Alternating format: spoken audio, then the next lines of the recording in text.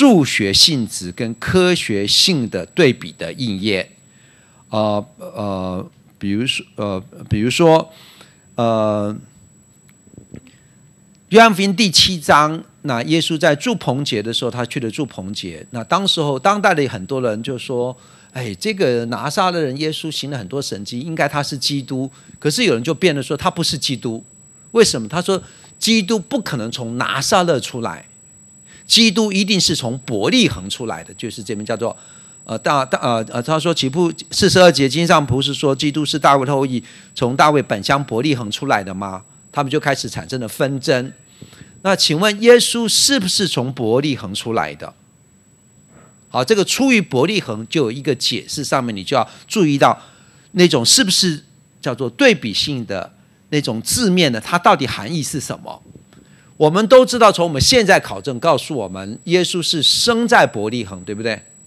他确实是大卫本族本乡的人，生到1-2岁的时候，后来因为东方博士来拜，搞了一个飞机，对不对？搞了一个麻烦，所以呢，希律王就要来杀耶稣，2岁以下都杀死了嘛。然后呢，神就指引耶稣的肉身的父亲把他带到埃及去嘛，对不对？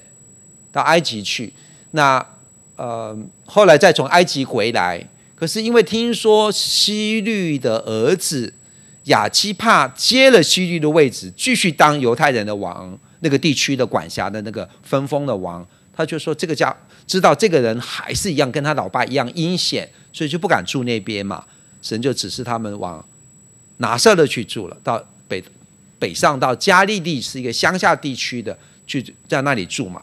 所以后来耶稣就长在伯利恒，长在拿撒勒。听懂吗？可是呢，当时人对圣经旧约有提到他是从他本族而来的，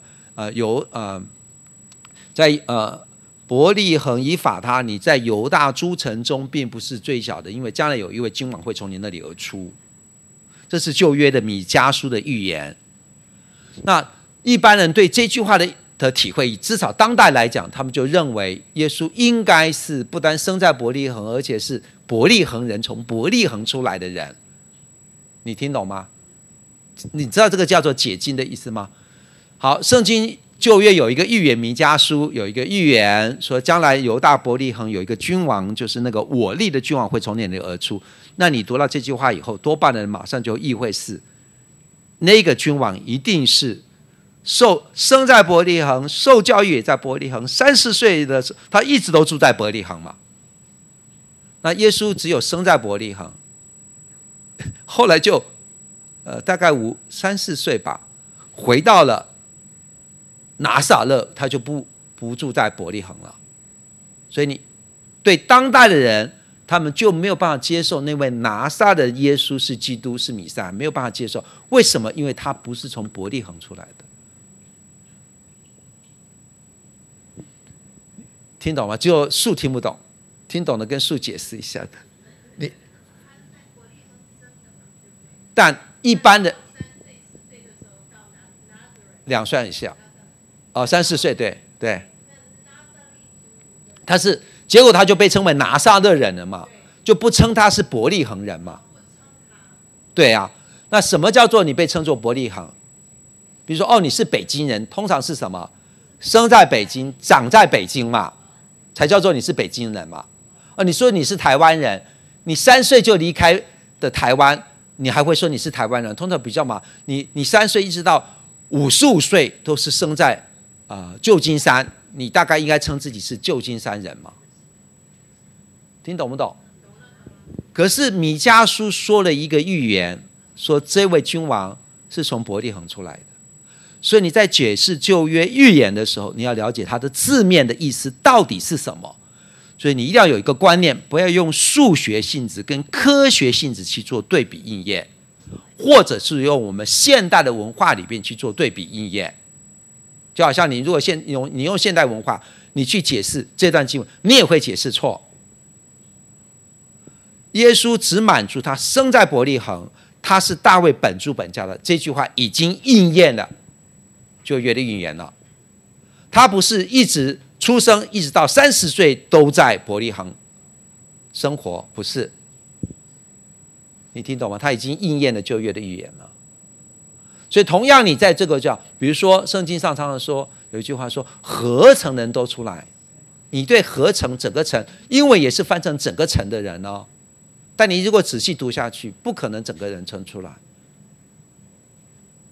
比如说启示录当中会说1/3的树木1/3的河流都脏了，都污秽，都被烧了。请问1/3，你就1/3不是数学式的1/3哦。你如果去解释错，你就会解释错。听懂吗？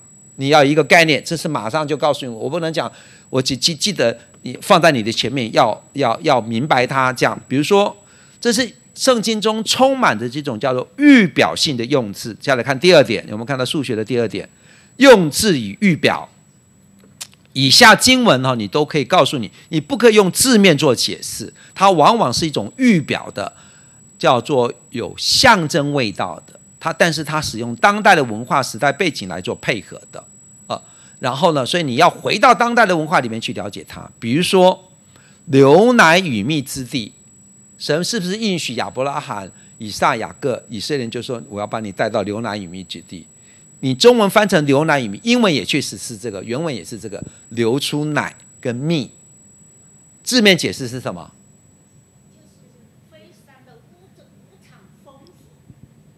对，那叫象征了，你就不可以用字面。字面的意思就是说，你去到迦南地，地上都会流奶，地上到处、树上到处掉蜂蜜。但如果你用字面解释，你就会解释错了。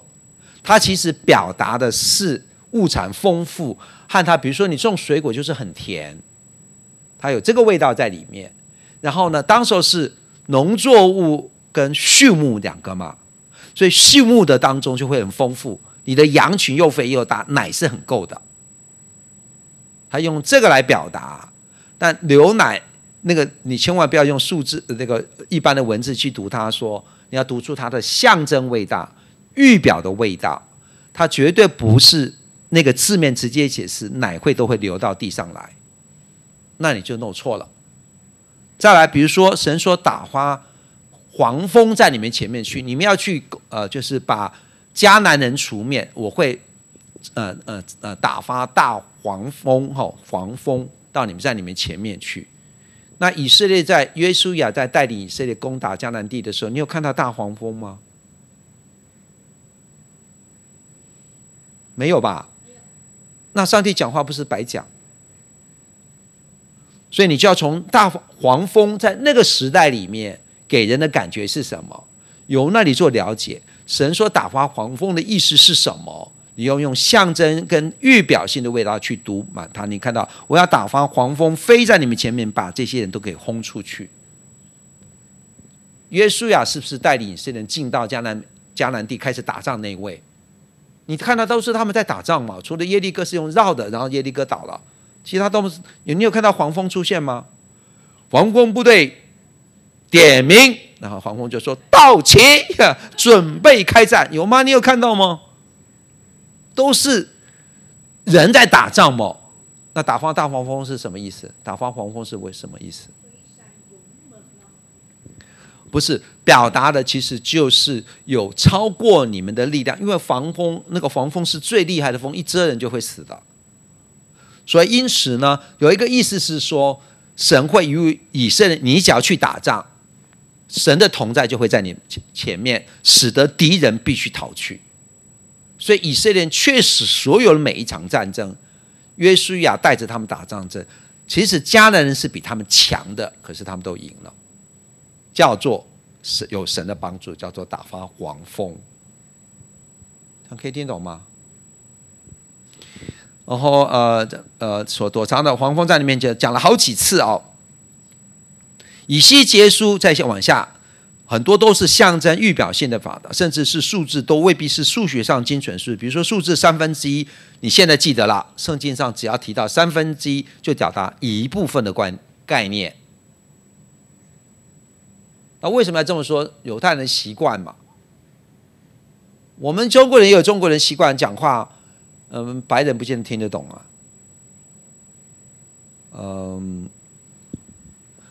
我们我们中国人就喜欢说不好意思。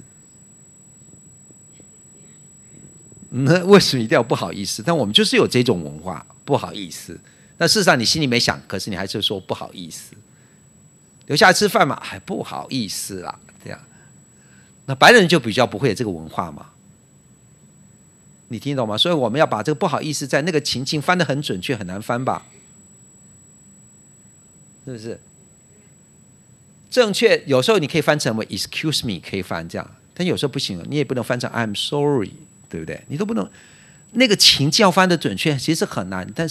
但是中国一说不好意思啦，这个满意要请我吃饭，我说不好意思啦，那是什么意思？你直接翻成英文有没有办法翻得很对应啊？我可以告诉你翻不到的。你听懂这意思吗？我们就是那种一种口头的表达法，但它里面有一个味道在里面的。你读圣经，记得圣经是用希伯来文化、希伯来文字写的，有他们深层意识观念在里面。为什么要用1/3？就是他们表达方式，意思就是有一些人绝对不是数学上的，你千万今天记得。因为你去看以西结书1/3一大堆，如果1/3用火焚烧，1/3用刀砍碎，1/3任风吹散，表达在那个耶路撒冷里面没有1/3加起来，3个1/3加起来就等于1嘛？那是不是表达耶路撒冷里面所有人都死光光嘛，或被掳掠光了？那耶路撒冷一个人都没有留下来。但你如果去看耶利米书和列王记上下，没有所有人都被赶走的。还是留了很多人留在耶路撒冷的。那为什么有1/3啊？他的一种习惯表达方式，好吗？你没有上过我的课啊，不是每一个老师都会这样上的。但我要告诉你，你要会这个，这样哦，因为耶稣的来的日子都快了，你读圣经不要预表。另外3。我讲这方面我特别会冲到一个人，那个人就是 David Bozen， 大卫鲍森啊，他的好多的解经很多人都喜欢听的，因为他就是喜欢字面解经，而且解得很好，叫做简单扼要，所以很多人就容易听得懂。但他在这一类上面他会解释错，比如说7个王7座山，他就在他的末世论里面讲了，你现在就去观察世界各地有哪一个世界上的那个他的首都是建造在山上面，就是那7个国家。我听完他讲完，我觉得我都快替他疯了。你这么有名，你居然会读错味道。山预表着以色列土地跟百姓，整个山的意思就是这个味道。比如说对山来说一些话，其实是对山上跟山上的居民来说的东西。他没有一个意思，就是说一定表达了将来的一些首都，将来一些王，他的城市，他所住的地方是在山上，就是那个味道。不是的，实际上不是的，你不要读到那里去了。第7，看一下，女人不洁的出生成长，可以预表以色列人从民族到国家的建立。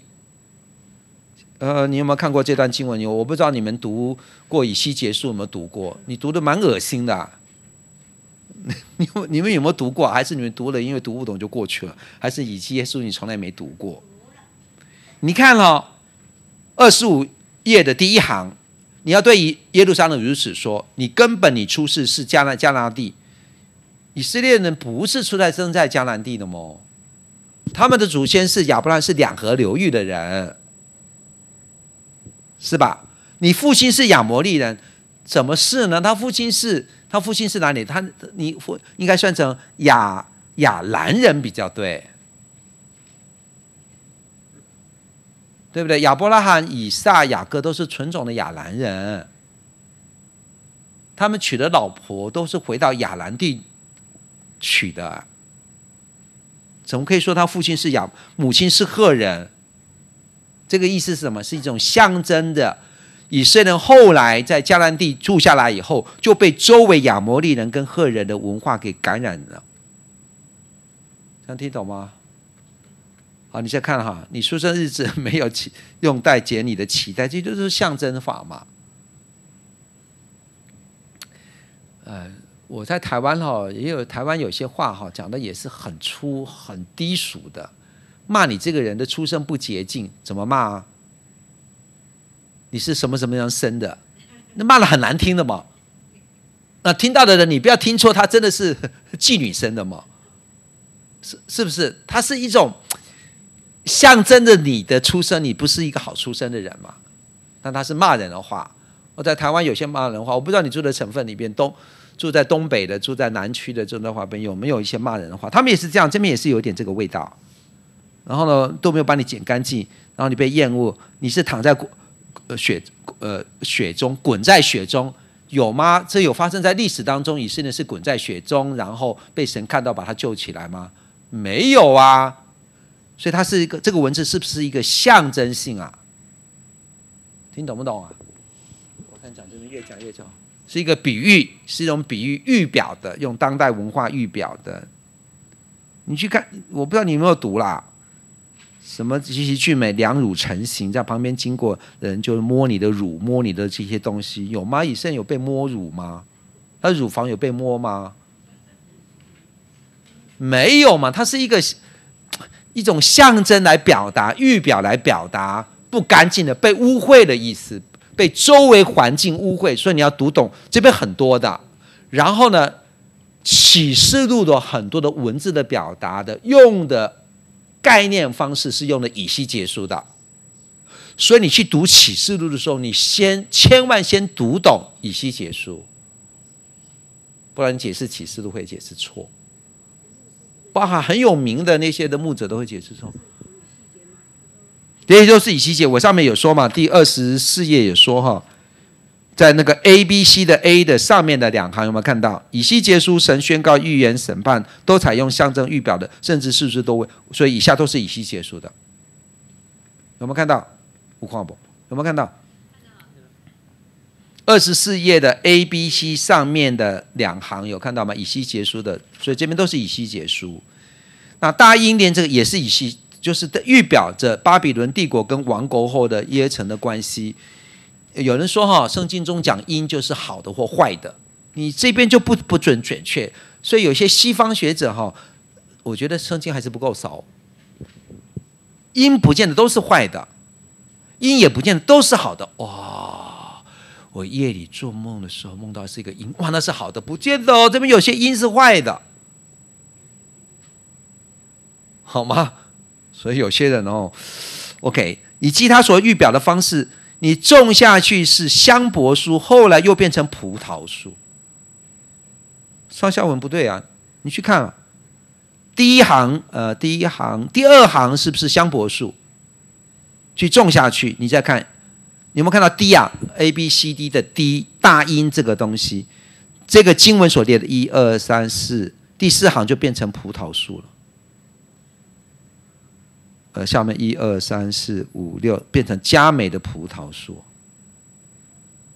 你千万不要说哇，圣经都乱讲，上文不对下文，你这样子小心啊，亵渎到圣灵不是，他们是一种表达法。香柏树预表着非常的高大俊美，有香味的味道，他就用那个意义来代表的。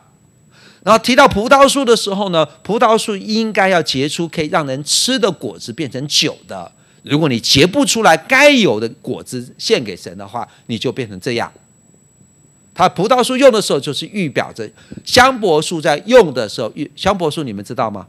所有的建筑当代都是用木头的时候，那个环境里面，香柏树是最好的栋梁木材，有香味的，巨大的，价值很高的。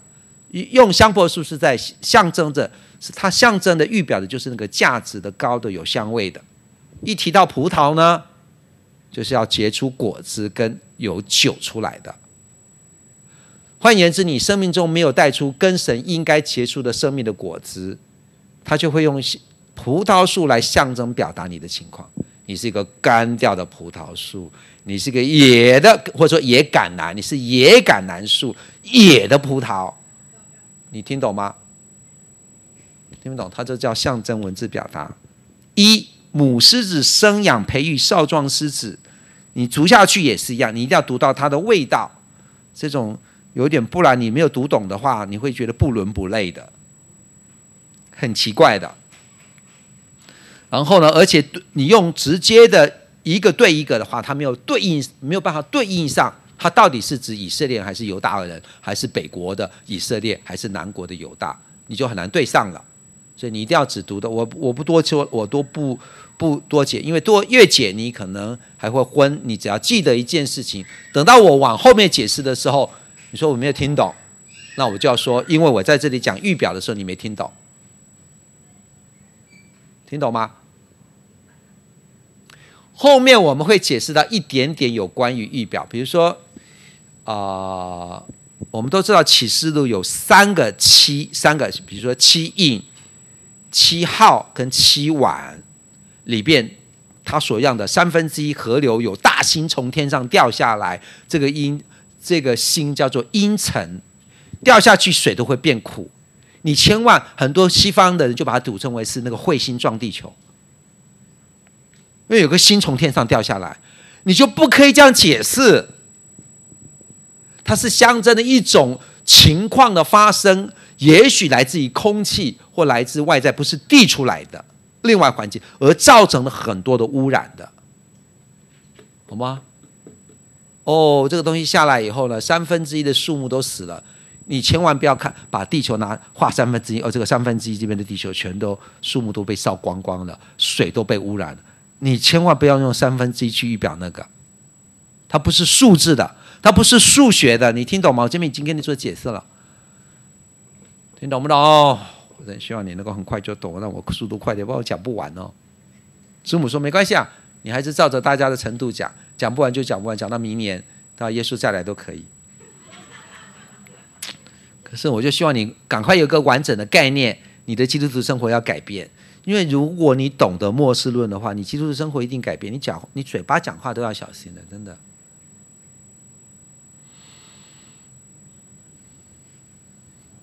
好呢，再来 F23章，以西结书23章跟亚述巴比伦帝国穿着异教特色的公园行营，预表着以色列人将失去对神的忠心，这是讲的。什么穿着异国，那些都是预表的，你不要读成为哇怎么会这样啊？24章锅跟肉块，27章的那个波斯路德雅宛路德佛雅宛土巴各族英雄，29章河中的大鱼怪兽，30章神使埃及江河干固，包含现在你去参加以色列特会，他们都会讲到这个东西，所以他们有些河流会干，哎呀，它是预表的。很多人都随便乱说，然后哈米吉多顿大战世界各地，然后呢，我们现在去以色列，他们都会把你带到哈米吉多顿平原。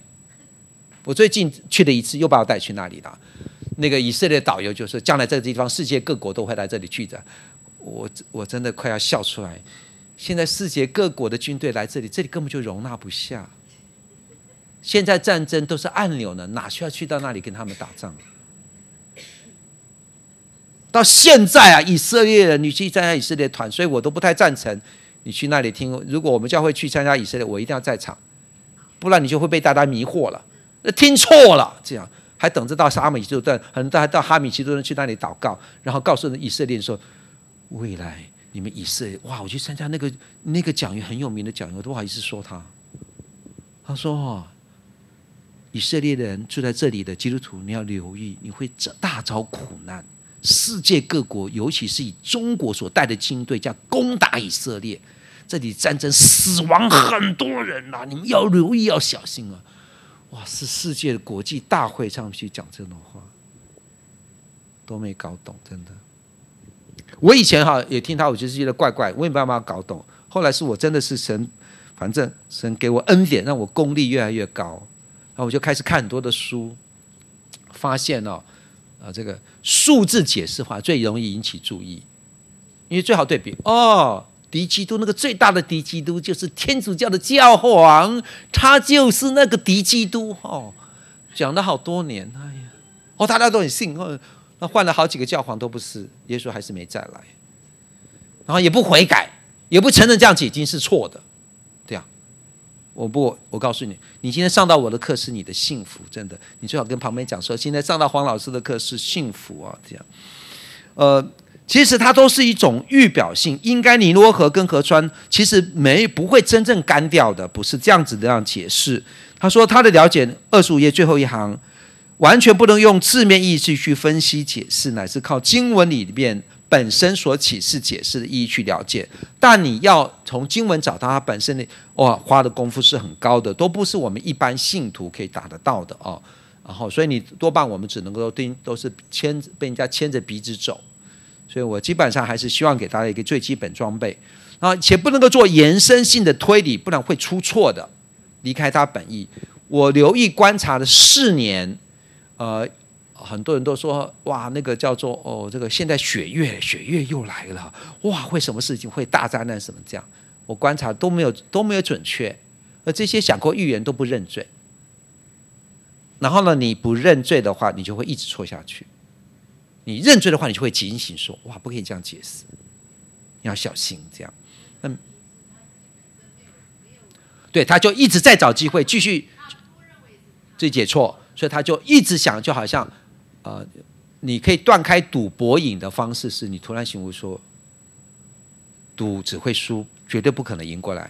但每一个赌博不承认自己是错的人，都会说：“我这次赌希望赢过来，对不对？”在属灵上面也会这个问题啊，所以谦卑不太容易啊。骄傲像口臭，别人都闻到，你就是自己都不会觉得自己。所以骄傲的人是本身就被蒙蔽，你根本就不会学到谦卑。当你骄傲以后，说实在，包含我这种人在内我这种人要最小心，因为学问有一点多嘛，对不对？经验也有点多，所以呢，如果不小心，我很容易被蒙蔽的。这样，只是我感谢神，就是说，反正我拿的刚好不是神学的哲学博士学位，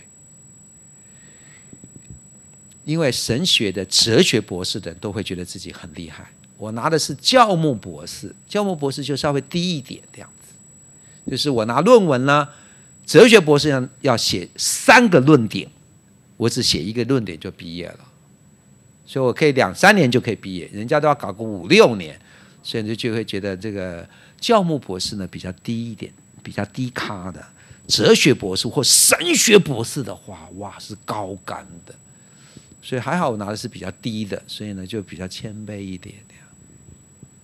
再来看是重复性的应验，一定要留意它在哪一种重复。比如说诗篇22篇是大卫本身的经验，有没有看到？我的骨头能够数过，他们瞪眼看我。18节，他们分我的外衣，为我的里衣拈阄，对不对？拈阄，这句话是不是应验在耶稣身上？当时是大卫自己的经验啊，而且大卫并不是先知预言，对不对？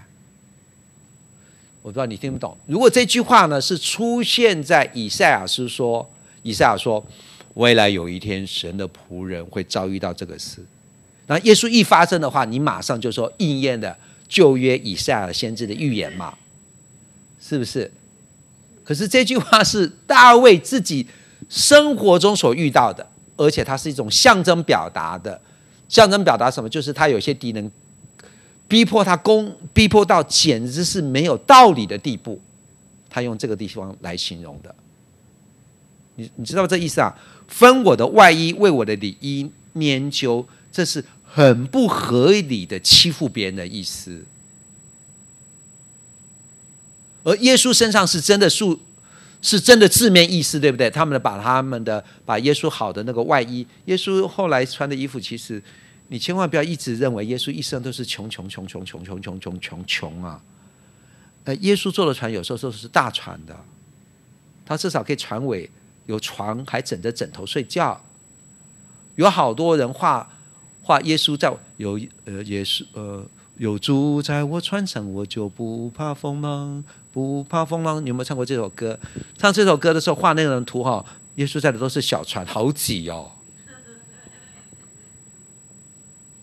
没有的，耶稣那时候后来穿的，有些人真的为他做，给他蛮好的衣服，他是整片的衣服那表示是非常高级的，知不知道 ？OK， 为什么要替他念就要他的内衣啊？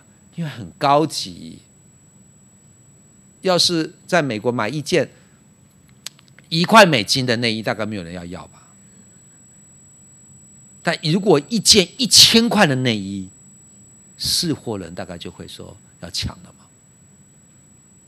我不知道你听懂不懂？我从小就被他灌输，耶稣就是很穷，他生在马槽里面，不与神同等为强夺的，一生都是一直给。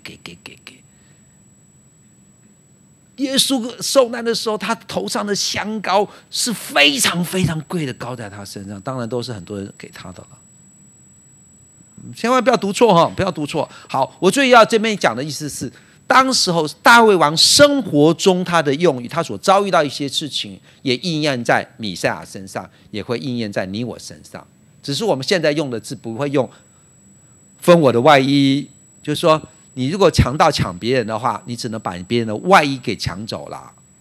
按照道理，内衣是人家继续活下去，你不应该再抢的。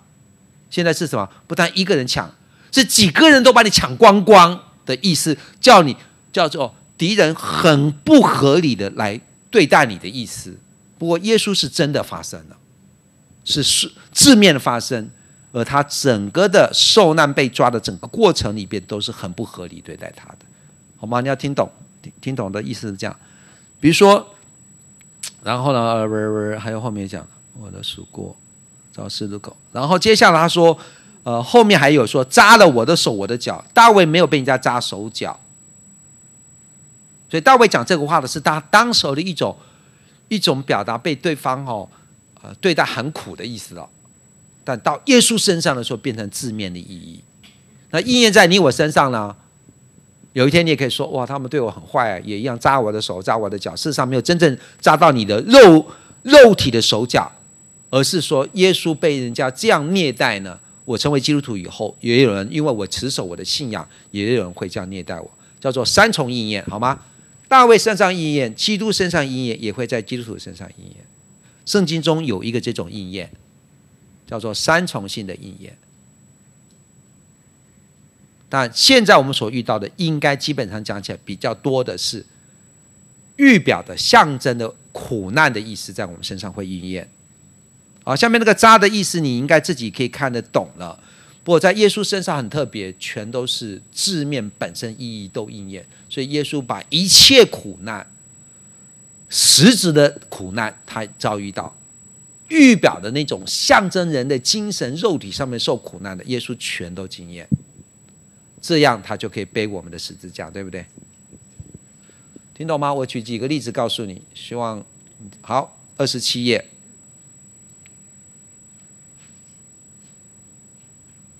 另外你要解释预言的时候呢，以及你上我这个课要得到造就的话，你要提到你有个观念放在你里面，神的话语在成就的时候当代的人只有少数人是可以察觉到，是警醒人才可以察觉到的。你如果不警醒预言正在实现中，你都察觉不到的。我举例给你看，出埃及的9灾，埃及人几乎没有人向耶和华神悔改，但神跟摩西在讲的时候说，我会兴起大能的手击打他们埃及地，让他们回转归向我，知道我是耶和华。很可惜9灾都发生，甚至10灾发生了，埃及人很少人认识到有一位耶和华神。你听懂不懂？如果你遭遇到这个事，我想你会觉得你应该会警醒吧，对不对？ No， 哇，蝗虫，哇，黑暗之灾，哇，以色列都没有，所以以色列那个神应该是真的。我请你记得，埃及人在这么大的灾难之后，几乎没有埃及人信的耶和华神。你听懂这个味道吗？那是埃及人是坏蛋，埃及象征着堕落的世界。我是基督徒已经得救，我不会。你千万不要这么认为你我如果不留意经上的话，现在正在应验的东西，你可能都忽略了，好吗？因为我是希望这堂课就能够在12月以前，我就能够讲到后面的了，这样你就有点警醒。我回来的时候，我发现你的基督徒生活已经改变了，为什么？因为你被我吓到了。我希望是这样，但是看后面有点不晓得可不可以讲得到。在解释到后面的时候，你会发现那七七印、七号跟七晚，很多都在我们现在正在应验中，你一定要留意啊。挪亚方舟跟所多玛、蛾摩拉城市的毁灭也是这样嘛。挪亚方舟已经讲过，就不讲了嘛哈。一般学者都认为方舟造了快100年，因为他是说500岁的时候，神就跟他说话嘛。洪水降临是600岁，所以认为500岁的时候，那边就暗示着挪亚已经开始造那个很大的船了。这样，当时他们可能没有办法像我们现在有那么好的那种电的句子，都是人工做的，可能，但是概念是有。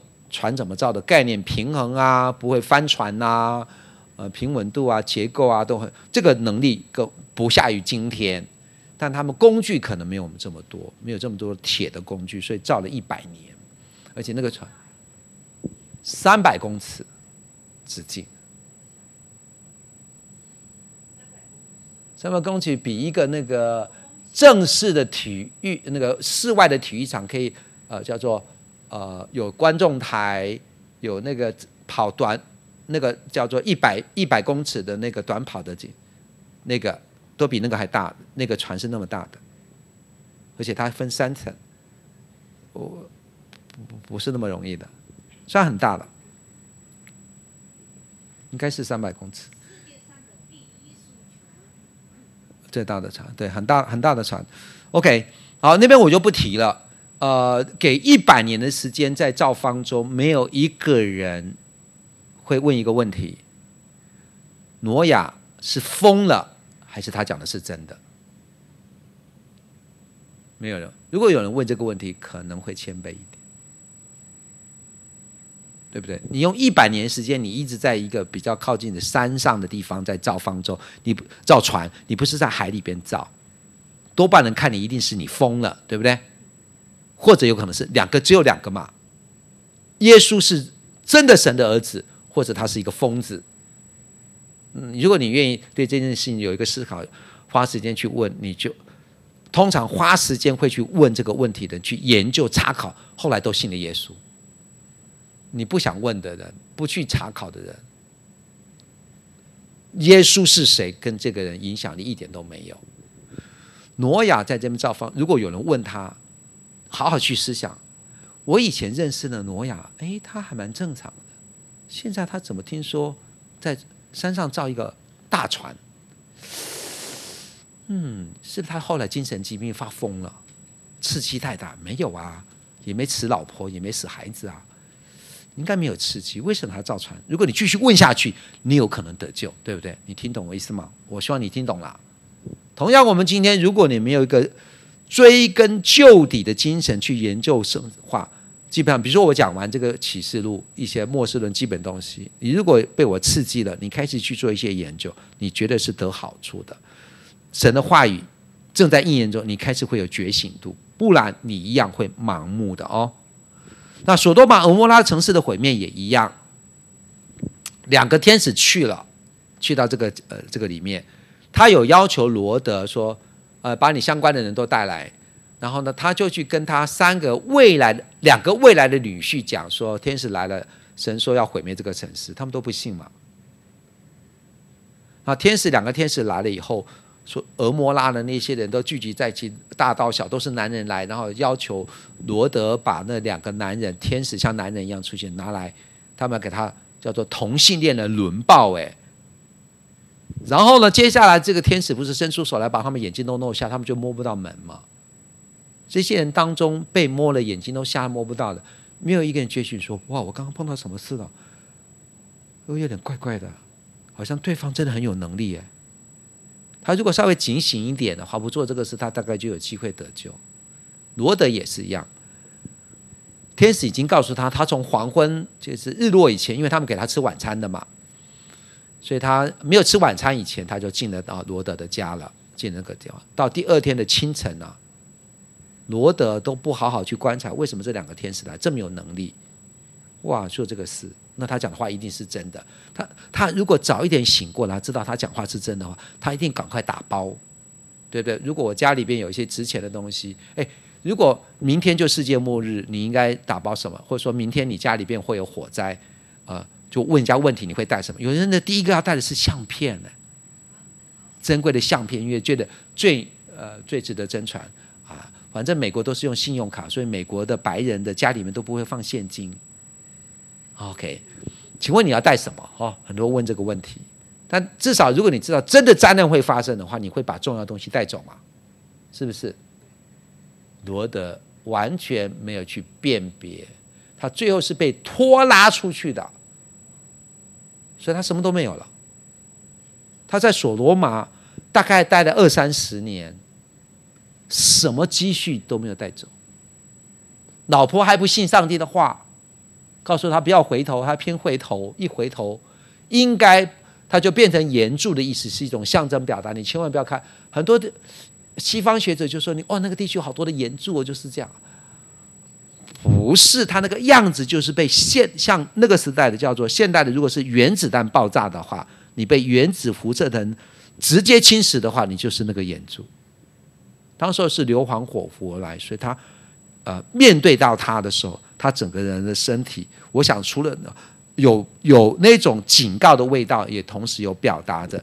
按照道理，那个当时应该是这样情形的，他们好像已经跑到城里面了，罗德老婆又再跑出来看，哇，那个火光太烈了，所以他都被弄成辐射吧，弄死的。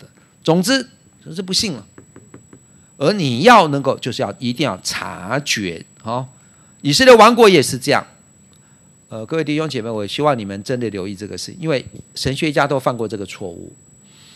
从大概有200年左右到300年，我不敢说的非常确认啊。不管反正在1948年以前，圣经学者在解释耶利米书、以赛亚书、耶利米书、以西结书这3大卷书里边，有关于神会把他的百姓以色列人从东从西从南北从什么地方都招聚回来，都解释为基督徒。神会从中国招聚基督徒，所以也有人中国人成为神的百姓。神会从这个非洲最南边的南非招聚神的儿女，呼召他们成为基督徒，都解释为是外邦人成为神的儿女。所有解经大概几百年都是这样解释的，直到1948以色列真复国以后，就有蛮多的学者悔改了。哇，他是真的是指的以色列人，但还有学者到现在为止不改变的。你听懂吗？以色列的王国，你要留意这个事情。还有比如说方舟这件事情，我可以告诉你，我鼓励你去买那个他们出的香港人出的那个，告诉你，只要在亚拉腊山能够找到木质的部分和证明它是船的话，方舟就是真的。那方舟是真的话呢，就很如果方舟这件事情消息被传出，我不知道你们知不知道因为耶稣说后面我们会现在我先提一下，就是说挪亚的日子如何，人子降临日子也如何，他特别提到了挪亚的日子就是方舟。所以曾经有解经学者是这样，如果有一天发现方舟的话，在不久的将来耶稣就会再来了。发现有一段时间了这样，然后不过那时候的发现都是指在另外的地方，现在的发现应该是更确认了这样。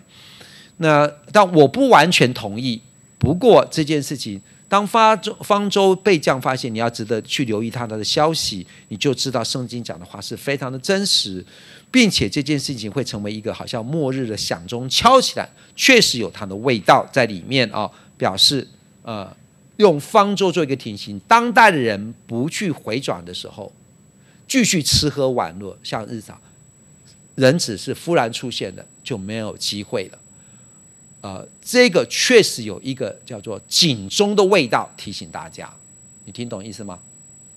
方舟是不是给警告人照常吃喝嫁娶？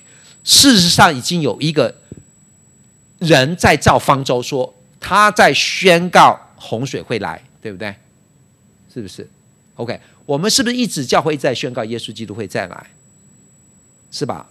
2000年了，耶稣都还没再来，大概圣经讲的都是假的，很多人就会这样想了嘛。那现在有一个方舟被发现到了，表达圣经讲的是真实的吗？所以那个时代的人也是认为挪亚是疯子吗？不可能真的。可是洪水一来以后，有没有机会？就没机会嘛。所以现在方舟发现在这个事情被人发现了，如果你注意到这个事，你应该心里面就要警醒，圣经讲的是真的，耶稣一定会再来。但如果你去继续留意圣经讲的耶稣再来会有哪些事件的话，基本上你现在的生活，我认为一定会被改变的。你要交的账，如果明白的话，还有弥赛亚的来临也是这样。犹太人是期待弥赛亚来的，结果是犹太人把耶稣给杀了。这预表的味道是什么？你们知不知道？以色列人是不是一直期待？到现在他们都还在期待嘛？可是弥赛亚，我们认为耶稣就是弥赛亚，可当代人不认为啊，而且是那些宗教领袖、祭司长、文士把耶稣给干掉了。这件事情的背后所含的意义是什么？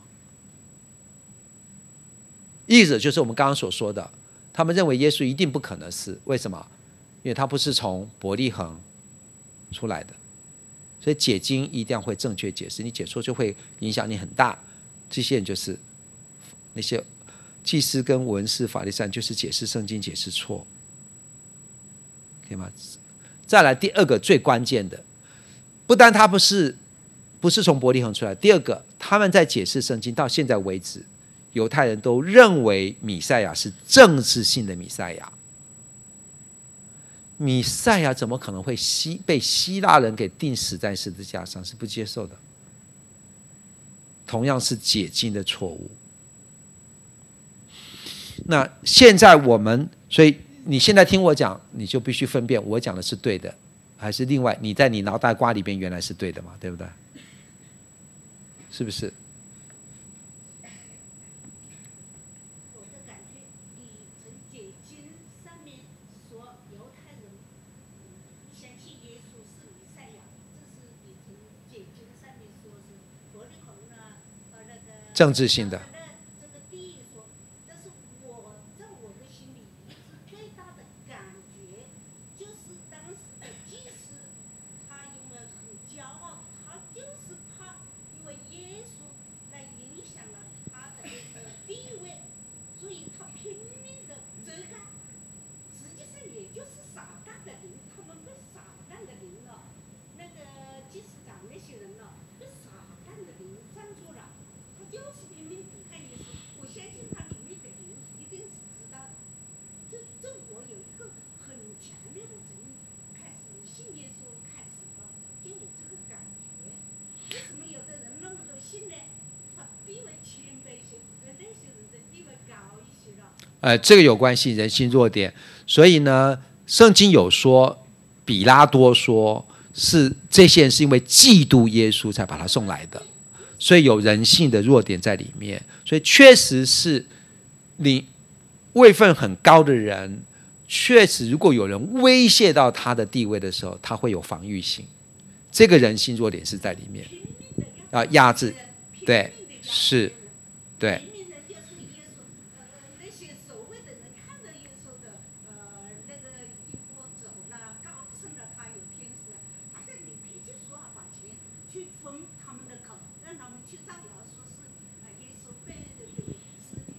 好，这部分有一部分是这样，对，就是他们一直掩盖，一直不去管，因为有威胁到他们。不过，因为确实有他们在辩论的时候呢，那个法利赛人有跟尼哥底母说：“你前去查考，有没有先知是从拿撒勒出来的？”这是一种借口。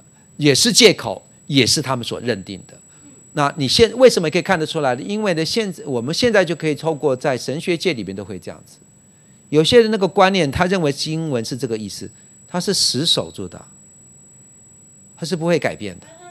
有一部分人是死守，而有一部分人完全就是去。有些人对，所以这些因素我们都必须放进去。所以我们解析的时候要宽一点会比较好。OK，单好多，你看现在比如说进水里，有人就是坚持进水里啊，不可以点水里的。你是进水里的。你不可以来我教会做牧师的，你要重新再受洗，重新再搞一遍信徒教育，你才有办法。我已经当了20年的牧师，神学院都毕业，不，你是点水里不行，你一定要进水里。那圣餐也是这样，一定是要无酵饼，然后一定要葡萄汁，葡萄酒是罪恶。如果用发酵的面包更是罪，坚决不领的。总之，有这个东西叫做宗教的灵。耶稣骑驴俱进耶路撒冷的预言的实现，当时候有相当多的人这样做。12章第16节，约翰福音，我们一起同声来读这节经文好吗？这些是门徒起先不明白，等到耶稣得了荣耀以后，才想起这话是指的他写的，并且众人果然像他这样行了。撒迦利亚书有预言到一句话，很多人解经没有体会到这个就是在讲弥赛亚的预言。后来事情发生以后才发现，原来撒迦利亚书9章6节讲的就是耶稣啊。因为耶稣他有一天就让他的门徒去牵一个驴驹来，他不骑驴，他骑驴驹子，驴驹就是小驴，他的那个上面是没有那个坐骑的，所以那不讲它的意义了。那耶稣就从橄榄上面骑下来，然后进耶路撒冷嘛。然后预言是这么说的，他说：锡安的百姓啊，你们要扬起身来，因为你们的王是骑着驴驹子进来了，所以要何撒那奉主名来的，你们应当对他说：何撒那奉主名来的是应当称颂的。当时候是这个叫做撒迦利亚的一个预言，你可以去看它。然后呢，事情后来真的是这样发生的。门徒当时在发生的时候都不知道，后来耶稣真的从死里复活以后，有一个门徒，特别是约翰，哇，撒迦利亚书讲的就是指的耶稣，真的应验了。好，最重要是后面一句话，众人果然像他这么做了。OK， 我不知道你知不知道这个意思。所以预言的实现中，我们门徒耶稣骑驴俱进耶路撒冷，他知道他是神嘛，所以他知道撒迦利亚有讲的这么一句话，对不对？所以耶稣可以挑选驴驹坐上去，这件事情耶稣可以掌控，让预言实现。但预言包含，你知道包含有一个，除了耶稣骑驴驹之外，有包含一个最重要的因子，就是当代的耶路撒冷百姓会跟耶稣说：何撒那奉主名来的是应当称颂的。请问这件事情耶稣怎么让它实现？我想那应该是神的灵在那里运行，让这些老百姓他就都被这些神的灵的感动。至少彭姊妹有听懂我在问的问题，我不知道你们下面都听懂我在问的问题吗？撒迦利亚预言一件事情，那位弥赛亚王会骑着驴驹进来，并且百姓会跟他喊着说：何撒那奉主名应当称颂的，对不对 ？OK， 这是预言嘛？那耶稣是不是可以主动控制他骑驴驹？他就选了驴驹了嘛，但门徒都不知道嘛。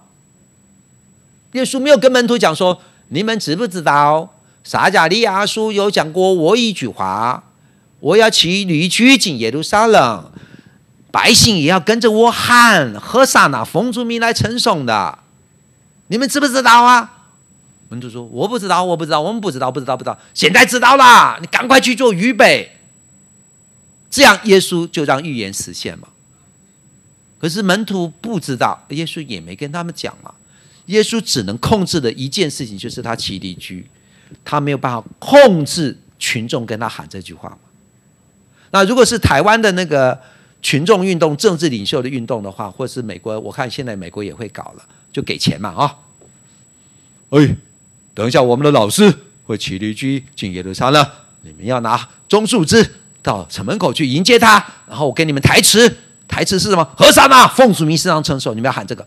你喊的话，我就给你美金50块，喊不喊？喊过来，喊召集，这样预言也可以实现嘛。但耶稣不能这么做，耶稣没这么做的。门徒当时都不知道呀，预言正在实现，门徒都不知道，是后来才知道的。如果你要，我们时间不是在解释这个，我就不解释了。你要四福音都看，才会知道这件事情怎么发生的，很神奇的。我只能告诉你，你我都有机会，正在预言的实现中。那些警醒会去观察、体贴圣灵的人，你就知道预言正在你身上，你实现，或你正在进入到一个预言实现里面。如果你不够警醒，圣经不够熟，纵然预言正在实现，你也不会兴奋，你里面也不会警醒。我要讲的事情是这个，所以这是解释预言的，我几件事情要跟你讲，让你明白。很快我们来看29页，今天一定要开启这个。让我讲完这个部分，讲到某一个段落，我才会给你放你们走，因为你一定要回家开始想这个问题。29页，既然耶稣基督二次再来与审判、赏罚都有关系，是完全公平公义的。但神爱世人是要拯救人，所以神总是愿万人得救，不愿一人沉沦，对吧？因为他爱人。可是耶稣又讲了，他会来做审判，并且还有赏跟罚。他又爱人，又希望这样，所以表示他爱我们，希望我们得到的是赏赐，不是被处罚，对不对？以及沉沦，所以他就事先发出很多的警告，要我们留意。所以我们应该被耶稣所发出的警告给留意到才行，对不对？是不是？我希望你能够听懂这个味道。这样，所以我们基本上要警醒，叫做黑体字，回转向神，远离罪恶。当然，我们也有个人的末世，你都不知道哪一天行事，所以最好自己应该警醒。这样，所以耶稣有说，主提醒他的门徒看一下下面的经文，你们可以从无花果树学比方，当树枝发嫩芽长叶的时候，就知道夏天近。耶稣当时只用一个比喻。美国达勒斯神学院我听过好几次，他们也出书就在讲，就字面去解释无花果树。耶稣用无花果树学比方，无花果树预表什么？他们就说，无花果树就是预表以色列。无花果树发叶就是以色列复国。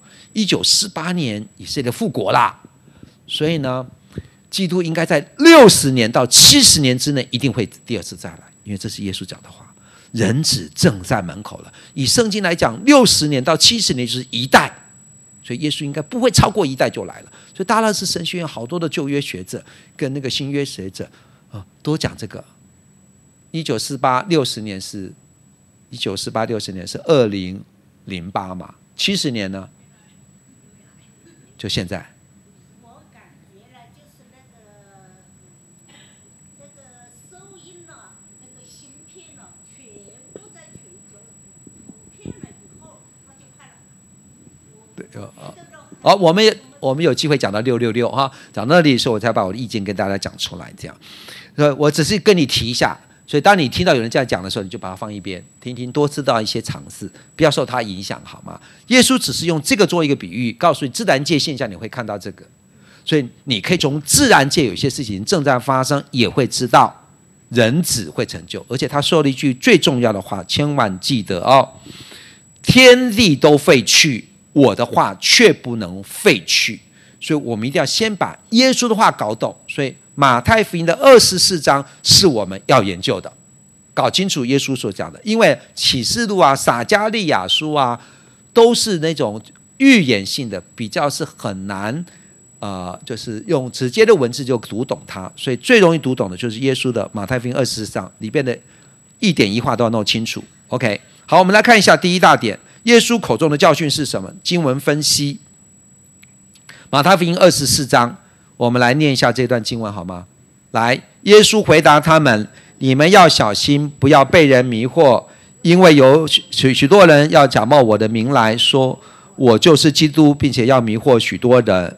你们要听见战争，也要听见战争的风声，你们要小心，不要惊慌，因为这是免不了的。不过结局还没有到，一个民族要起来攻打一个民族，一个国家要起来攻打另外一个国家，到处都有饥荒和地震，这一切不过是痛苦的开始。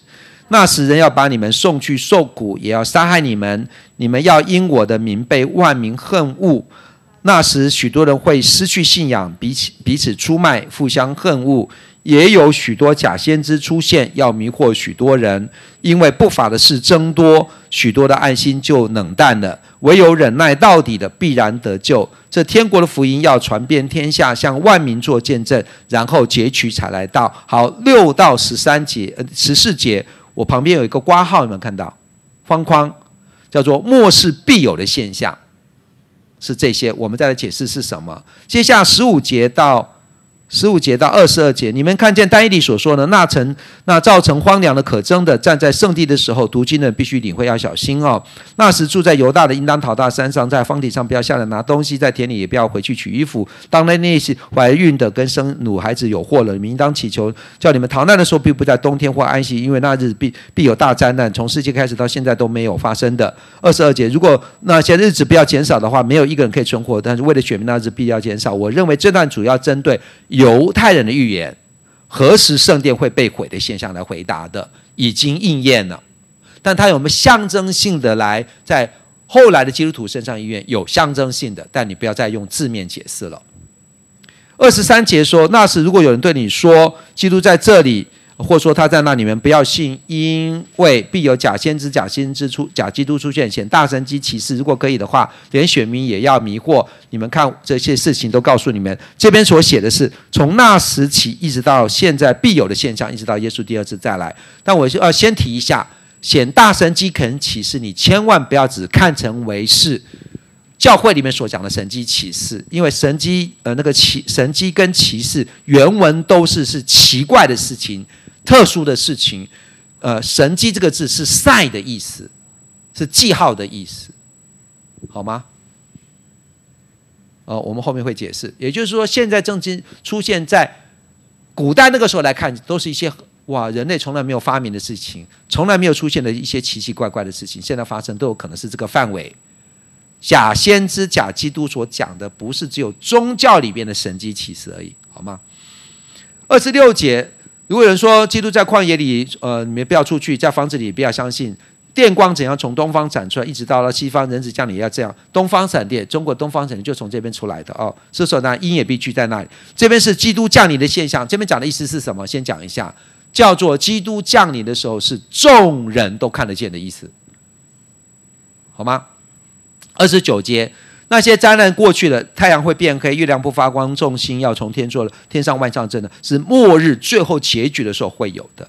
30节，那时人子的兆头，人子的那个现象就要出现了，在天上，万族都要哀嚎，人子带着能力有荣耀从天上降临。号筒发出声响，差派使者把他的选民从四方都招聚来，这叫做基督降临时候的情境，就是出现在天上的，众人都看见，并且把他的百姓儿女都叫聚起来，但是万民会哀哭的。这样好，马太福音24章耶稣说的末日观，请你看一下这个图。最左边来看，道成肉身，看到吗？降头降下，耶稣十架救赎，耶稣复活升天，从这边开始一直到结束，耶稣第二次再来都叫做末世。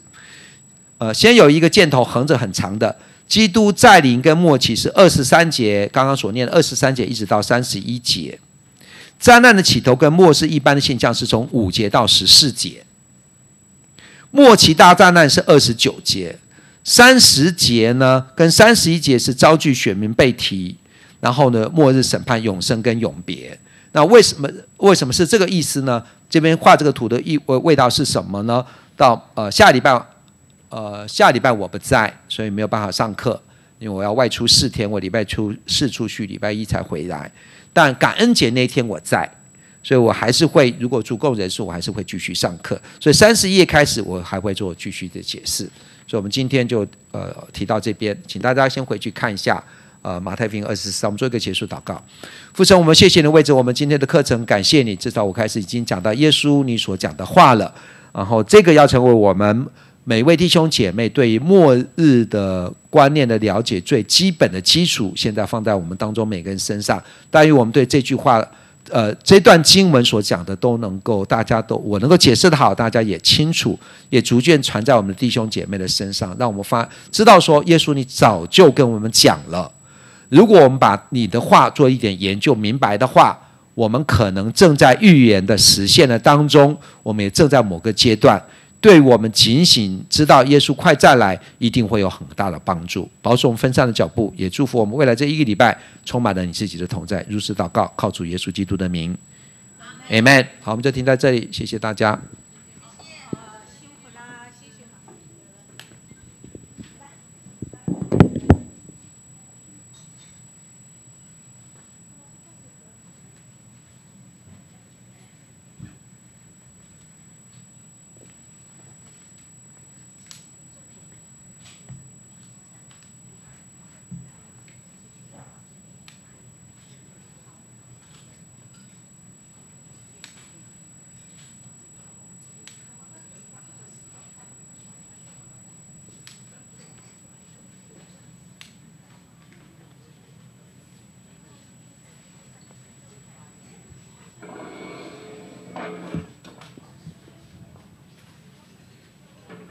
把电关起来了，那边，这个所有都关掉。好。